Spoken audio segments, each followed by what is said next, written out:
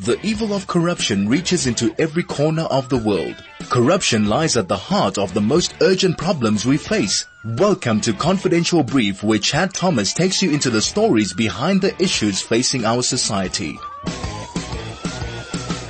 We're now well and truly into the month of December, and it can be a sad time for a lot of people, especially with the festive season, bringing families together. In some cases, people don't have family, or they may be lonely. If you need to talk, if you're stressed, if you're emotionally overwhelmed or abused, you need to contact the Chai FM helpline. It's toll free. It's 0800 24 24 36.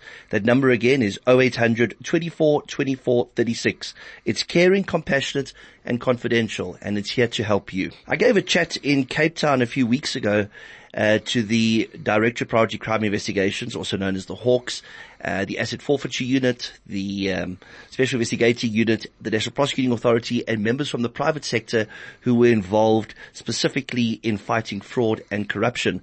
You may be interested to know that today is actually International Anti-Corruption Day.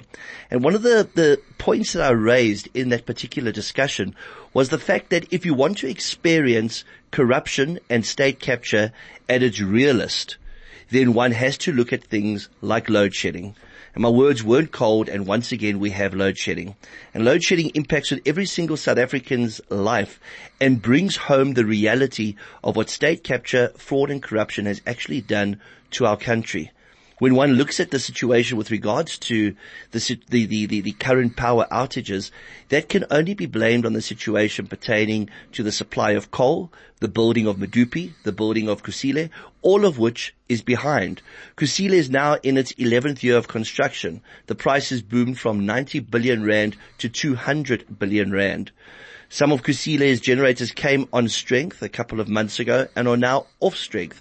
In fact, last week there was not one generator providing power. The same applies to Medupi. The situation cannot carry on. We've seen with SAA how it's been placed under business rescue, but what do we do with Eskom? Eskom is the most important state-owned enterprise in South Africa. It doesn't just keep the lights on at home. It keeps the businesses going. It keeps industry going. And that's where the revenue comes from that keeps our country turning.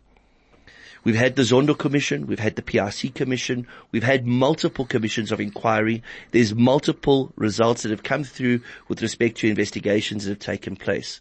What we now need to see as South Africans to show us that our country is serious about fighting the scourge of fraud and corruption is to see actual prosecutions, actual asset preservations, restorative justice, and the restitution of monies that have been plundered from the state purse.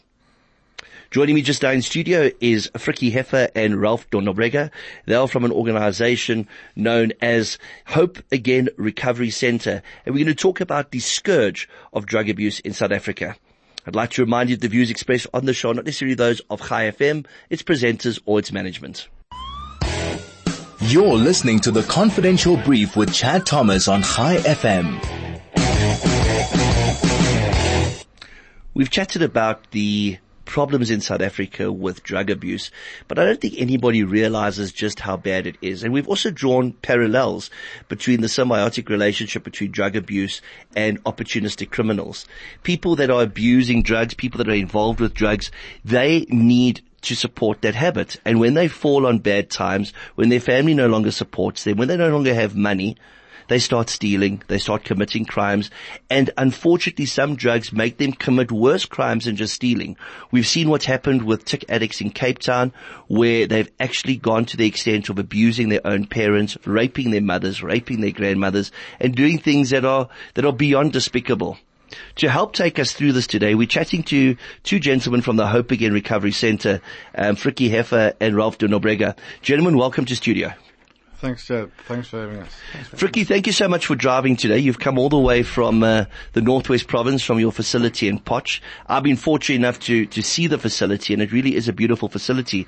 But before we start talking about how we can help people who are trapped in the darkness of drug addiction, let's talk about drug addiction as a whole in South Africa. What is the reality of drug addiction? I think when we look at drug addiction, especially from a youth point of view, the reality is that it's getting much worse than than what it was a few years back. And with things like marijuana being legalized and people being able to smoke marijuana at home, doesn't make it much any easier. So I would say that it's getting much worse than what it was 10 years ago. Ralph, I'm thinking to myself, you've got a story to tell us today. I'm looking at you and you've come into studio with Frikkie, and I know for a fact, just by sizing you up without knowing you from a bar of soap, that you've experienced this personally. Tell us a bit about your story. Well, myself, I come from the Wild East Rand, Germiston, Boksburg area, and I was started using from a very young age marijuana, and then went into heavier drugs. And by grace, I ended up at a facility about 9 years ago, and ever since then I've been involved. I've been involved with helping people and helping them through their addiction and learning more about it and counseling people and inspiring others to come out of it, know that there's a way. Just so you know, I have a wife, I have kids, and now I'm functioning, and I'm now giving back where I can give it back, and I'll continue to grow from there. So yes, I definitely have a long story to tell, but I'm sure we don't have that much time. So next year you celebrate 10 years of sobriety? It'll be 8 years. It'll be 8 years next year. And Frikkie, I'm listening to you and Ralph, and you've both immediately mentioned marijuana, dacha, boom. Can I take it for granted that you do not support the legalization of marijuana? No, not at all. If I look at the kind of problems we have with psychosis, especially from people coming to our center on marijuana, I don't support it at all. Ralph, people argue that it's not a gateway drug, yet we've seen certain studies show that you do get drug-induced psychosis, you do get memory loss, and there are issues associated with marijuana. Yet you have a very strong lobby group that say it can assist with pain relief, it can assist in the treatment of certain diseases, etc. How does one weigh up the pros and the cons when it comes to the use of marijuana? I think when you look at, you're right in saying that, and what Frikkie said now, it is the worst drug you can use for self-induced psychosis. It's a fact. It's been studied out. You can look at studies in America and all over that it definitely induces psychosis, heavy psychosis. And I've experienced it over the last few years that I've been working with the people, that the worst psychosis does come from marijuana. Yes, there are other drugs like meth that induces huge psychosis, but this definitely does cause a bit of a problem. And at the same time, yes, they're right. It does have medical use, but it must be processed correctly. You can't just take a marijuana plant, get the oil out of it and use it for medical things like cancer, etc. It must be processed properly, which it hasn't been processed properly by most people. So you tend to find when you test the people, they still come up positive for THC, which should not happen. It's a very expensive process, and when you do buy the correct oil, it can be used for medical uses. The funny thing I saw a while back when they were fighting for the decriminalization of marijuana is that the people fighting for it, majority of them were the people that use it for other uses other than medicinal uses. So you find a lot of the guys that are celebrating it are the guys that actually use it for themselves. How can I say, what's a diplomatic word to use, to induce some form of euphoria or some form of relaxation. They got all these beliefs about marijuana. At the same time, I think it was changed over because it said it was private use. And I think just with that law in itself, it opens up the door for many other things to happen behind closed doors because it's your private facility, your private home. So I think that can cause a lot of problems in the future. And it also causes a problem for the police officers that are trying to do their jobs. In America, if one looked at Colorado and one looked at California, it was legalized for medicinal use, and people obviously took advantage of that and got prescriptions or scripts for a pain in the arm or whatever the case may be, and it just became used for recreational use more than the medicinal use. But can we compare the oil extract, if it's done correctly, to, say, for example, the way people use morphine, which is an opiate in hospitals for the relief of post-op pain, but people can abuse heroin in its raw form? Do you think there's a similarity that we're going to see cannabis perhaps used more for medicinal use if it's done under the correct circumstances and extracted from a pharmaceutical perspective the same way we look at morphine and heroin? I think at the end of the day, there can be problems in the future. There will always get people that abuse some form of medication. It's always been like that. Like you mentioned, morphine and those medicines that are used in hospital. You've got many people in the medical field that, not in the medical field, but there are people that have access to those type of things and they abuse the substance. So I think when it comes to marijuana, it will give people good excuse or have an excuse of why they use what they use. So they must sort certain pain medicines that people abuse. So that can cause a problem, and it's something they're going to what's the word I'm going to use? Keep intact. So, in your opinion, if they do the proper extraction from a pharmaceutical perspective and the CBD oil doesn't contain THC, there is a place for it to help treat medical conditions in the future? 100%. Frikkie, we spoke about marijuana being a gateway drug. What about alcohol? Alcohol is also, it's one that we tend to think it's normal for society to drink, but also it's a big killer out there. And, coming back to marijuana, what happens is when the kids, like 16, 15 years old, they go to the dealers and they buy already rolled joints. And these dealers are not stupid. They lace the drugs or the joint with drugs like heroin, crystal meth, all kinds of stuff. And these kids get hooked onto harder drugs. It's actually how they start doing stuff like human trafficking and stuff. I can imagine that, because they can take the joint and they can dip the joint. We've heard of people having what's called a coke smoke, where they put coke powder into their smokes, etc. So all of this is the frightening reality of the fact that marijuana has its uses, but it is still being abused in South Africa. And the process in terms of the legislation, I don't think may have been thought out correctly. Point of interest is that the judge that presided over the matter was actually Judge Zondo, who's now the presiding officer in the state capture case. But when we come back, I want to pick up, Frikkie, with you the alcohol aspect again, because in my opinion, alcohol plays a major role in destroying families, and in my personal opinion, and perhaps you'll be able to help me with this, it is as destructive as banned drugs. We'll be back after the break. You're listening to The Confidential Brief with Chad Thomas on High FM. Today we're talking about the reality of drug abuse in South Africa and what we can do should a loved one, a friend, or a colleague go down that very dark, miserable road.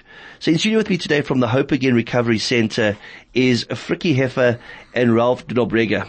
Frikkie is the founder and the head of the Hope Again Recovery Center, and Ralph is one of the counselors, one of the pastors, and he's also himself a recovering drug addict. Before we went to break, I said I want to talk more about alcohol, because I think alcohol is so critical. Ralph, I've been chatting to Frikkie about my opinion on alcohol. Is my opinion justified, or is alcohol something that we should just accept as being part of everyday life? I think then with alcohol, it's tradition. Most places have their braai, have their drinks, go out, have their drinks, go to a sports game, have their drinks. So it's something that's difficult to squash or move out the way, like they had in the old dispensation when they used to remove alcohol and then legalize it in America quite a few years later because of the bootlegging.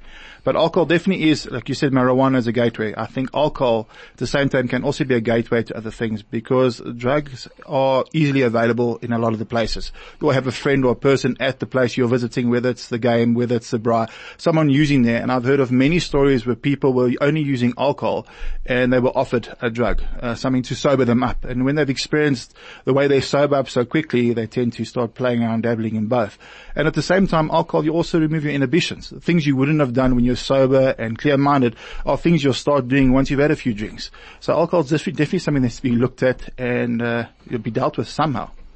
So, Frikkie, when one looks at the NA program as an example, Narcotics Anonymous, it's based wholly on the Alcoholics Anonymous program.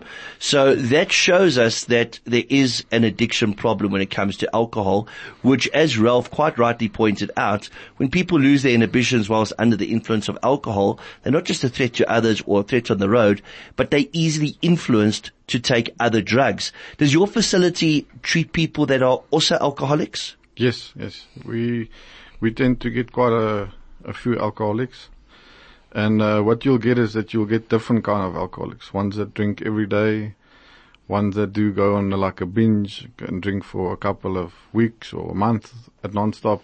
And then just people that drink on occasions but just like mess it up totally. So I actually lost my mom to alcohol when I was 16 years old, so. I think now going into the festive season, people tend to think that if you're going to celebrate or if you're going to have time off, you have to drink. Why do we have this culture, and what do we do to change this culture? Ralph? What can we do to change the culture? I think it's a complete revamp of the way society thinks. I mean, if you look at the liquor ads, it's everywhere. Everybody promotes some form of liquor, some form of promotion at a restaurant. Liquor is just everywhere. So it has to be complete revamp or change of thinking for society on a whole. So we have a lot of work to get to even try and get to a place where alcohol isn't the norm. A lot of work to go there. Frikkie, we're seeing stories that are shocking us as a society.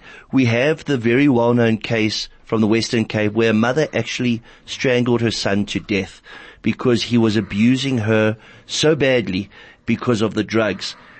During the apartheid days, people would talk about somebody being on boom, somebody being on dagga, and it was bad. During the apartheid period, we had very, very strict border control because they were trying to prevent people from the liberation movements coming into our country. And as a result of these strict border measures, we never had the hard drugs that we're seeing today coming across the borders. Now that our country has been liberated and we have freedom, there's consequences to that because our borders are far more porous and we're allowing a lot of people in. Do you think this contributes towards the drug problem we have in South Africa? And what are the other contributors that you think are contributing towards this massive spike in drug abuse in South Africa? It's definitely that, and it's also that we tend to see that most of the dealers are Tanzanians, Nigerians, or people from Malawians, people from outside of our borders, coming inside, being here illegally, selling drugs, getting the drugs in, and once the police catches them, they get deported, and the next week they're back. So it's in that subject, I think we're almost like fighting a losing battle. How do we fight something that we know is a foreign problem which has local connections without coming across as being perhaps xenophobic? Because we know the reality if one looks at the statistics of drug arrests. I remember being shocked a few years ago that there was an arrest made in Springbok of people dealing in cocaine in the Northern Cape. I didn't even think that Springbok had heard of cocaine. And this goes back at least 8 years ago. And the two people that were arrested were from West Africa. So one looks at the stats, one knows that these are the guys that are involved. But if these guys start getting targeted for search and seizure, the police are going to be accused of xenophobia. How do we overcome this problem? And how do we educate people at grassroots level as to the dangers of these drugs? So all we can do is we can go to schools, give testimonies, tell them what the drugs do. But I lived in a town called Douglas 5-6 years ago, which is probably smaller than Springbok. And one day a mom came to me and she actually said that she's got a problem with her son. So I went and I saw him and in a question of a week's time, I kicked open a whole drug thing in Douglas with dealers, Nigerians, everything, in Douglas. I mean, that's like as big as his office. So it seems to have permeated society from the big metropolis all the way through to the rural one-horse towns. Everywhere. It's everywhere. Ralph, what was your drug of choice when you were using? Well, I think it changed over time, but when I started, in the early days when we had the strict border control on that, it was LSD, ecstasy, and marijuana, and obviously alcohol. Those were my four popular ones. And as things started opening up more towards the end of my escapades, was cocaine, cat, done meth. I've done most of the drugs, unfortunately, but so I've got experience in those areas. So. I wouldn't say unfortunately, because you wouldn't be in a position to be able to help and guide people if you hadn't been through it yourself. Yes, true. And I think it's so important that people need to take away from a bad situation the positive aspect of it. And this is the biggest problem families have. They can be unforgiving. They don't want to acknowledge that the person may have reached rock bottom and wants to reach a point of recovery because they've been lied to so many times and let down so many times. How do families reconcile when somebody is ready for recovery, and what are the signs, Frikkie, that person's ready for recovery? So we tend to see these days a lot that families first they're like ashamed of coming out and saying that they've got a problem with a loved one. So, if I was to say anything to families, it's don't be ashamed. This happens to everybody and anybody. It doesn't choose a certain part of society. It doesn't choose if you're rich or poor, good house, poor house, or a bad house. This is for everybody. People make wrong choices, and wrong choices leads us to a place of complete hopelessness or destruction. So if families can just come out and not be ashamed, there's people like us that are willing to help.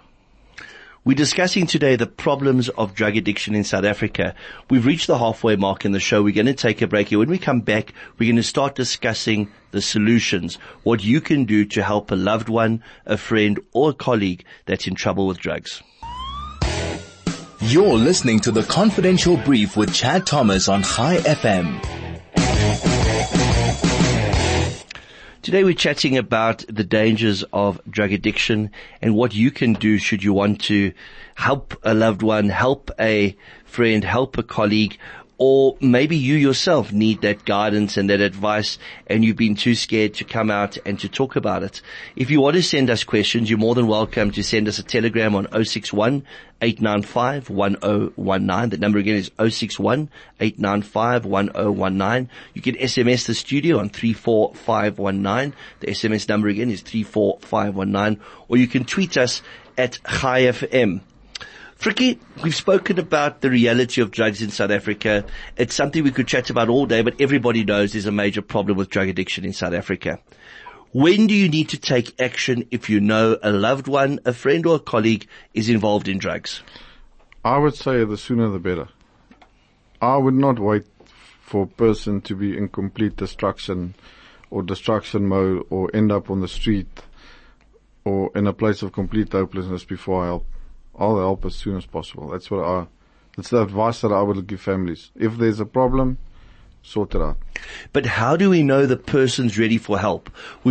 I hear what you're saying, but we all know the expression they have to hit rock bottom or else they're not going to realize the consequences of their drug abuse.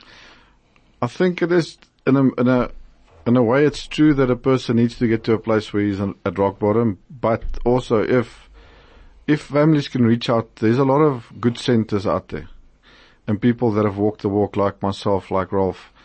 If family can reach out early enough to people like us, we can intervene. That's what we call an intervention, where we can go and sit down and talk to somebody and explain to him where the road is leading. Because it's not leading anywhere else. It always ends up in the same place. Ralph, did you get help or did you hit rock bottom? You could say I hit rock bottom. They do say that's one of the myths about addiction is that you need to get rock bottom before you get help. But the problem is some people's rock bottom is dead. Some people don't get to that rock bottom. So you do have certain systems in place with our legal system. They're called court sections. There's 2 or 3 different types of court sections. And what some families can do if they're in a place where their kids are not wanting help and they're just going down a downward spiral, go see a social worker at a court, etc. Do affidavits, and you can get the legal system involved where they can say to them, you're a danger to yourself, you're a danger to society, you need help. And they can actually assist them if they get to a point where they're rock bottom, but they refuse to get help. So there are ways. I'm going to talk to you guys more about the court orders just now because I think it's very important for our listeners to understand that there are ways in which we can have people admitted should they not want to be admitted. But I want to talk more about your story. Mm-hmm. You say you did hit rock bottom. Tell us a little bit more about what was going on in your life and what happened that made you realize you needed help, or maybe you didn't even realize it and you were forced to get help. No, I think a lot of time when you're heading towards rock bottom, you know you need help. But you always think to yourself that you can do it on your own. You can make your own effort. From tomorrow I'll do this. From the next day I'll do this. But when you're in absolute addiction, tomorrow never comes. You just continue as is. One more day, one more day, one more day. You get into like a procrastination cycle. And what's happening in my life was I had 2 beautiful boys. They were a couple of months old. A beautiful wife that loved me, and I was trying my best. Okay, from tomorrow I'm going to work hard. From tomorrow I'm going to stop, or even from now, but it's always from tomorrow. And it just wasn't happening. I was just getting to a place where I was struggling to manage the work I was doing. I was struggling to manage my family. I was struggling to manage myself, and you start getting embarrassed and shy, and you start pulling away from people. You start isolating, but fortunately I had people that still cared about me and loved me enough to realize something was up. So they started speaking to me, started giving me advice. And I got to the point where I said, okay, I have to do something about this. And I had to let go of a lot of things, a lot of shame, a lot of exposure. But you find that if you don't allow the exposure and the shame, you'll never get healed. Never ever get healed. You never climb up again. Never ever in a million years. You can't hide that. And there are people that don't mind the shame, don't mind those things. They'll walk through it with you. They understand where you come from. They'll assist you and make ways, like Mr. Hefer here next to me that does it for other people. Frikkie, what made you get involved in the rehabilitation of people that were involved in the world of drugs? Yeah, so I also, as I said, I lost my mom when I was 16. She was an alcoholic, and from there I was quite an angry teen and started using drugs and got addicted to cocaine. And by the age of 24, I found myself in a place of complete hopelessness. Nobody wanted to do anything to do with me. My parents sort of like kicked me out and didn't want anything to do with me, my family. And I found myself in a place where I had nowhere to go. I was on the street, nowhere to go. And I just, from there, reached out to a lady that I knew, went to a rehab. And from there, I always just knew that God's going to use me to help people, and He's going to use me to help people in the business world and also in recovery. So I've been helping people for the last 14 years, and Hope Again Recovery Centre has been open for the last 2 years. So Frikkie, I never knew that you yourself had been an addict. I always thought that you went into rehabilitation because it was your following, it was the path you were taking, and I know that your program is very faith-based. So this comes as a surprise to me, but it also comes as a bit of comfort for me, because it means to me that your patients are getting your testimony as somebody that's been exactly where they are. Yes. That's where my heart comes from it. I lost a parent through it. I nearly killed myself through it. I've been lucky enough for people to help me when I was really down and out. One of the people you know is Pastor Dave from Walking with Winners. So he helped me in a time where I was really like lost. And today I can help other people. And I know the road that it needs to walk. I know that it takes time. I know that it needs to be tough. It's going to be hard. There's going to be days where you want to give up. But we're there to encourage you, and we're there to say, listen, come, get up. Let's go. Don't give up. We're chatting about how we can overcome drug addiction. When we come back from the break, we're going to talk about the specifics of what you need to do should you have somebody that requires help but doesn't want help. You're listening to The Confidential Brief with Chad Thomas on High FM. Today we're chatting to Frikkie Hefer and Ralph de Nobrega from the Hope Again Recovery Centre about the dangers of drug addiction, but we're also talking about hope, just like the name suggests, in their facility. Frikkie, if somebody comes to your facility, what can they expect? In your professional opinion, how long does somebody need to be in a facility? What do they require in a facility? And what have you fine-tuned at your facility to treat drug addiction?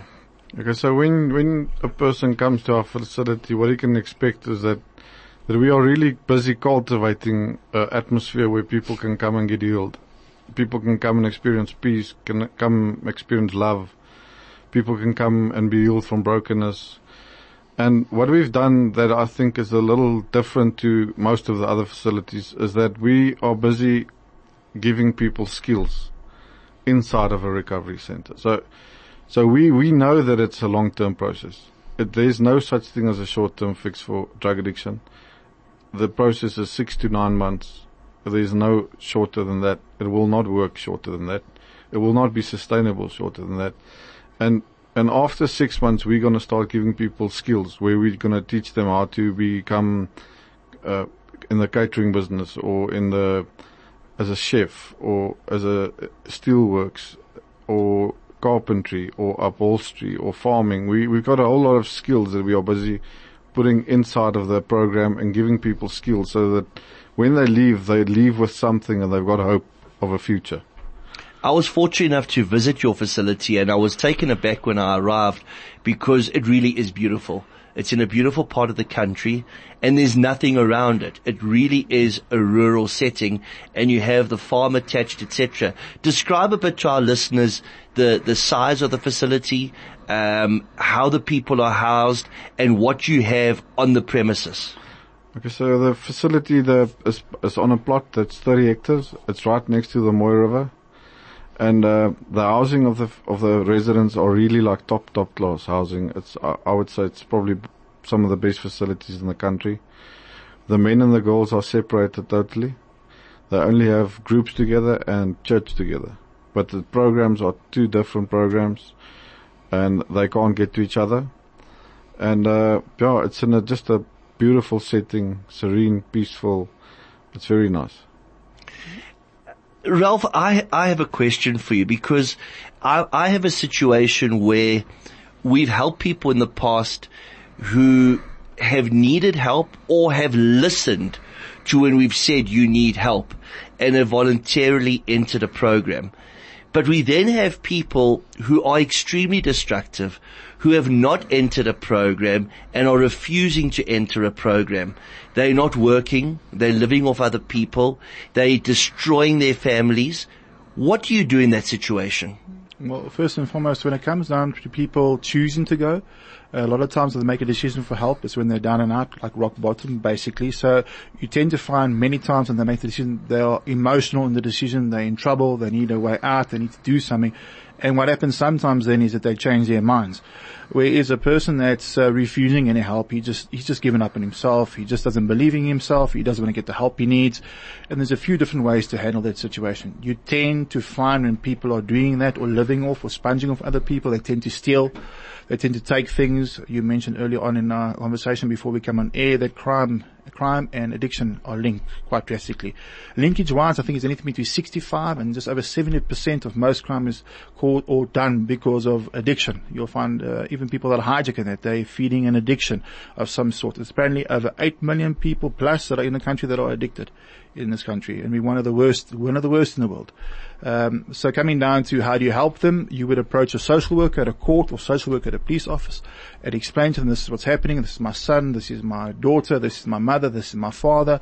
Affidavit basically saying that this is what he's doing, he's destructive, he hurts us, he doesn't know how to look after himself, he's a danger to himself, he's always threatening suicide, he's attacked us, he's done all these things. And through that, the social worker will approach a court with that affidavit. The person will be given an opportunity to fight his or her case in the situation, but looking at the evidence and as many people as you can, cousins, aunts, whoever's involved in his life, come there and say, look here, this is the thing. And through the statements, the judge will make a decision saying this person needs the help they need. Another way concerning crime is some people steal and they take things, so what would happen then, a bit tougher, but you would actually lay a charge against them. And obviously they would be arrested, which is very difficult to do that to your loved one. But through that you can approach the court or the prosecutor and say this person is doing it to feed a drug habit, and it's called a diversion. And they will say you must go to a rehabilitation center, otherwise you will go to jail for this thing you did. So Ralph, I understand the diversion order, but the first order I think is very interesting to our listeners because a lot of them have that situation. How do you get that person to court? Are they subpoenaed? What if they don't pitch at court? And if the court does rule that they should go to a place, how do they get taken? Does it happen immediately? Does a court orderly take them into custody? Explain to us the process. What would happen there? It would be an immediate thing. Once they've passed judgment and said it would happen, either the police officers will take them there or you'll be allowed to take them there yourself because the court order has been given. To get them to the court, once they've get to a place where they want to see them, they'll send out a warrant for their arrest or subpoena them to the courts. Dealt with them a while back in Pretoria, and what happened, a warrant was given out, but the person came willingly, sat in front of a judge, a thing was passed, they gave them permission to say, do you want to state anything or say anything? She said no, she believes she needs help, and that's the way it was done. And how long is that order enforced for? How long does the court rule that they must go for to a facility? Up to a year, 12 months. If the person's really, really difficult after 12 months, you can apply for, but your reasons for applying further must be very strong. But the person that counsels or the rehab itself could release the person before their 12 months if they deem that they have arrived or got to a place where they can go to the next phase of their recovery. So up to 12 months. Frikkie, at your facility, if you had to look at it from a percentage perspective, how many are court ordered and how many are volunteered? At this stage, we would say court order, not so much, maybe 5 to 10%. We had a bit of a thing with fake court orders a while back, so we tend to try and help people that say, listen, I want help. Because it's normally the easier person to help as well. So that being said, you have people that may want to please their families. They may feel they need a break from the drugs, but not to go off the drugs completely. And they think, maybe if I please my family, I'll go away for a month or two, it's going to be great. How many people come to you that volunteer to come and then don't finish the program? I would say quite a few people don't finish their programs. But is that disheartening? It is, eh? As a person that really have a passion to help people, and you know where this person's going. You know, because we've been there ourselves.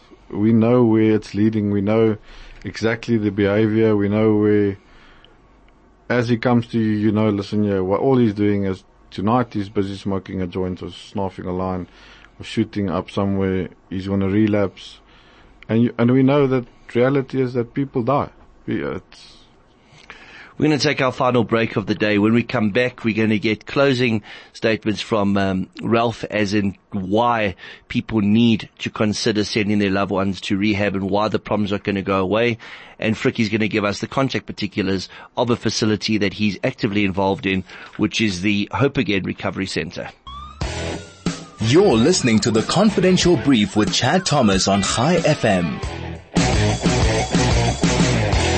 You're listening to Confidential Brief live every Monday, 12 to 1 on 101.9 FM in Johannesburg, streaming worldwide on highfm.com, and repeats on Sundays, and of course podcasts uploaded to the High FM website within 24 hours of the live broadcast. Today we've been chatting about drug abuse in South Africa and how you, as a parent, as a friend, as a loved one, as a relative, as a colleague, can help those around you. Ralph, why must people try help somebody who is suffering from drug addiction? Well, look, if you look at society today, I remember when I was a young man, you were like a black sheep out of how many hundreds of people. Now you got the other way around. You're normally one out of how many people that are walking the straight and narrow.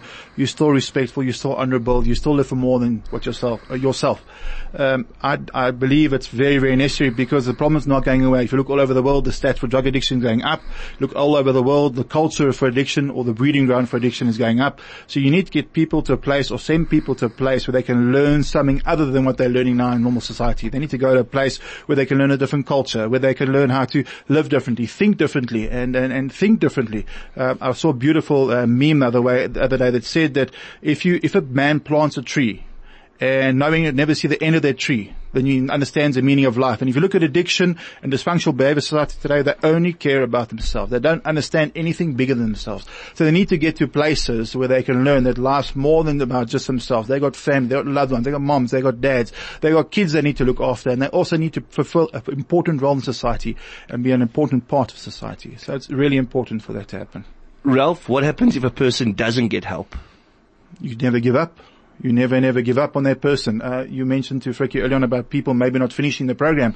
One thing we do know is this, that sooner or later they're going to reach out again. And myself or Frikkie or anybody else that works with us will be there to say, okay, how can we help you? You never give up, because as long as the person has breath, they're going to seek help somewhere, and it just might be the time where they will hear and take to heart what they need to do to change. Frikkie, I know that you're very active on social media and giving assistance, etc., and people can find you at Hope Again Recovery Center. But if somebody's in dire need of assistance now, how do they get hold of your organization? So Chad, our telephone number for the center is 018-011-1352, and then we've got a 24-hour number that's 066-307-4952. The 24-hour number is 066-307-4952, and then there's a website that they can go and visit, www.harc.co.za. www.harc.co.za. Frikkie, thank you for what you're doing to try help these people, but most importantly for helping their families through this process. Thanks. Ralph, thank you for sharing your story with us today. It's only a pleasure. You've been listening to a Confidential Brief. We've been discussing drug abuse in South Africa with Frikkie, Hefer and Ralph de Nobrega. They are from the Hope Again Recovery Center. You can find all their details on our Facebook page, Confidential Brief Radio Show. We'll be uploading contact numbers, etc. And if you found the show interesting and if you know somebody that needs help, the show will be repeated on Sunday, and of course the podcast will be uploaded to www.chaifm.com within the next 24 hours. Thank you so much for tuning in. Next week, Monday, is a holiday, so we'll be taking a break. We're back on the 23rd with a very interesting conversation regarding state capture. We're then back on the 30th of December for 2019 in review. Thank you so much for joining in. My name is Chad Thomas. This is Confidential Brief.